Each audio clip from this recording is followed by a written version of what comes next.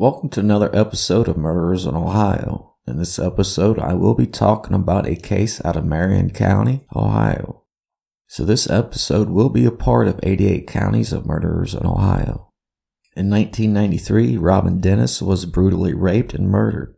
A man by the name of Maurice Mason was convicted for that rape and murder. He was sentenced to death in 1994 by the state of Ohio. However, in 2008, Maurice's death sentence got overturned to a life sentence. I'm going to talk about that right now on Murderers in Ohio. So we got a killer on a run in Ohio.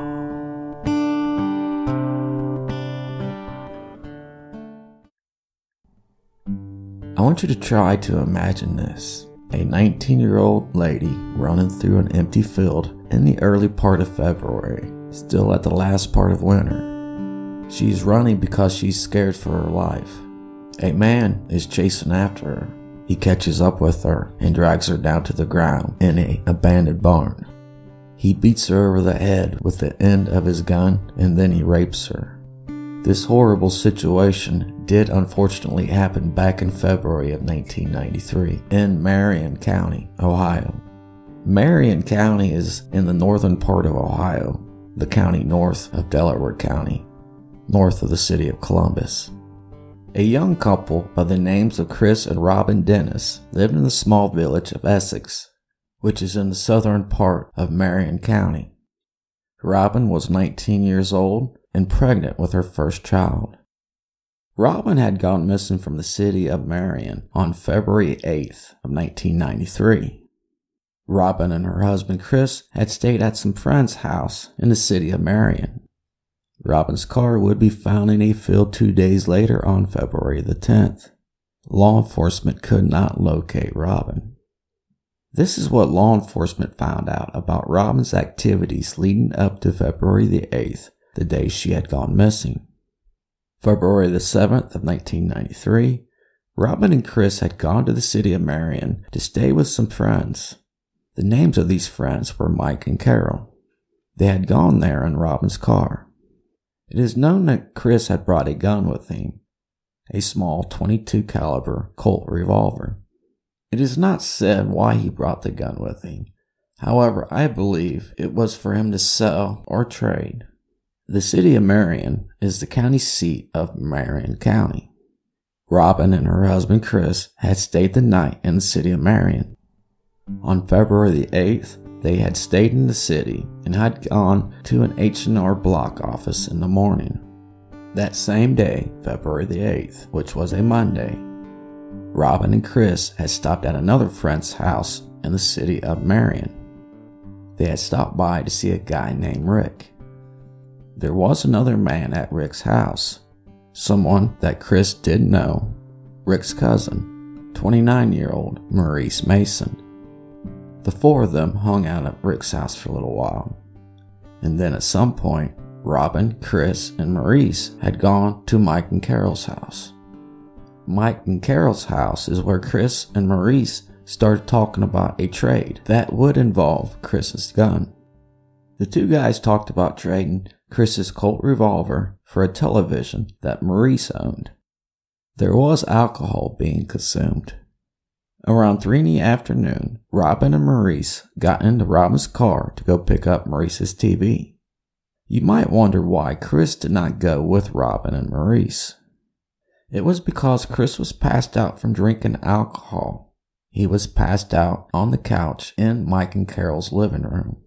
Chris would not wake up till later after Robin and Maurice had done left, and Robin should have done returned. However, Robin did not come back to Mike and Carol's house. Chris could not find his Colt .22 revolver. Law enforcement would start their search for 19-year-old Robin Dennis. Witnesses placed Maurice Mason as the last person to see Robin. Maurice did state that he was going to trade his TV for Chris's gun, but the trade never took place. Law enforcement would not have anything to work with till 2 days later, February the 10th of 1993. A vehicle would be found stuck and abandoned in a farmer's field. The vehicle was found in a field close to New Road. It was a light color, compact car. The car would be looked over by investigators, and they did find a few things. There was a set of keys on the front passenger seat. However, they did not belong to Robin's car. On the outside of the passenger door and on the passenger side of the dash, they found shoe prints. There was also blood found in the car. Law enforcement could tell that a struggle did occur in Robin's vehicle. Law enforcement would receive leads by 2 eyewitnesses. One was a farmer who said that he had seen a man walking in his field. The man was headed towards Pole Lane Road around 4:10 in the afternoon on February the 8th. The farmer described the man as black, around 200 pounds, wearing jeans and a jacket plus a bandana on his head. I am not trying to point out Maurice's race. I'm only stating what it says in the court document that I found online. Around 4:15 p.m., a sheriff deputy noticed a man walking along Pole Lane Road. The man was wearing a dark jacket and a bandana on his head. The deputy sheriff would look at a lineup of 5 to 6 pictures. That deputy identified Maurice Mason as the man that he had seen walking on Pole Lane Road on February the 8th. Maurice told the detectives that he was dropped off at his house around 2:30 in the afternoon on February the 8th. He said that his wife had come home around 4:15 that afternoon, and then they both had gone to the YMCA together. Maurice denied ever being alone with Robin. Maurice's statement did not match up with any witness statements that detectives had received. Detectives would take the shoes that Maurice was wearing when they picked him up as evidence. The search for 19-year-old Robin Dennis would come to an end on February the 13th of 1993, 5 days after she had gone missing. Law enforcement would find Robin in what is described as a converted barn near Pole Lane Road. Robin was face down, only wearing a bra. Her jeans and underwear had been pulled down to her ankles and lower legs. Her jacket was found 8 feet away from her body. The jacket had burrs and debris on it from Robin running through the field. Robin's car keys and t-shirt was under the coat. So whose keys were in Robin's car?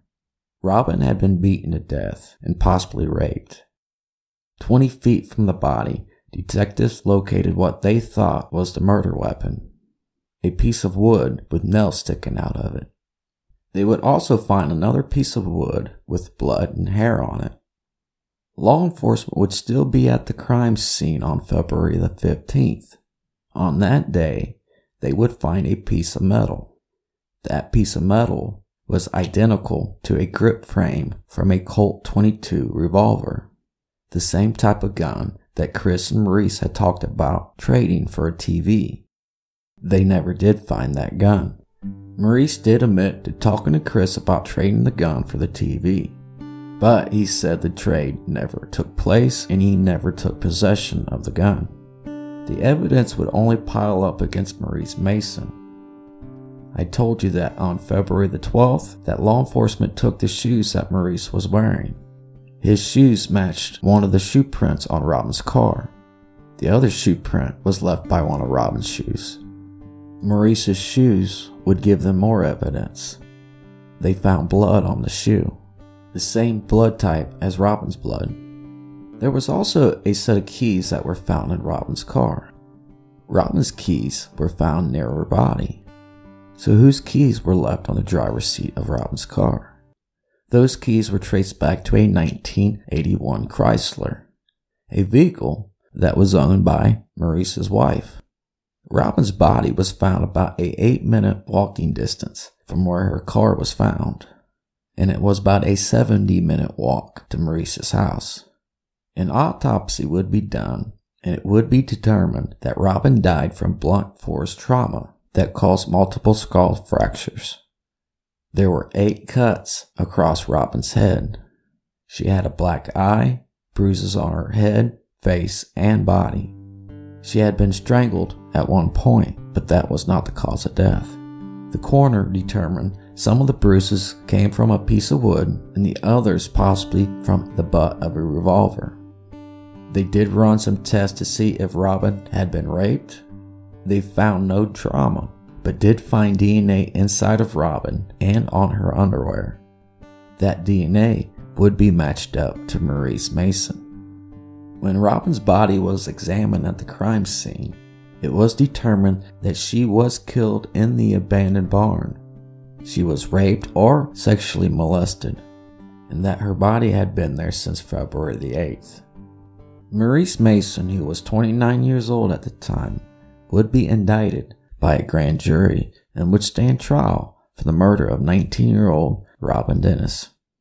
The death penalty would be put on the table by the state of Ohio.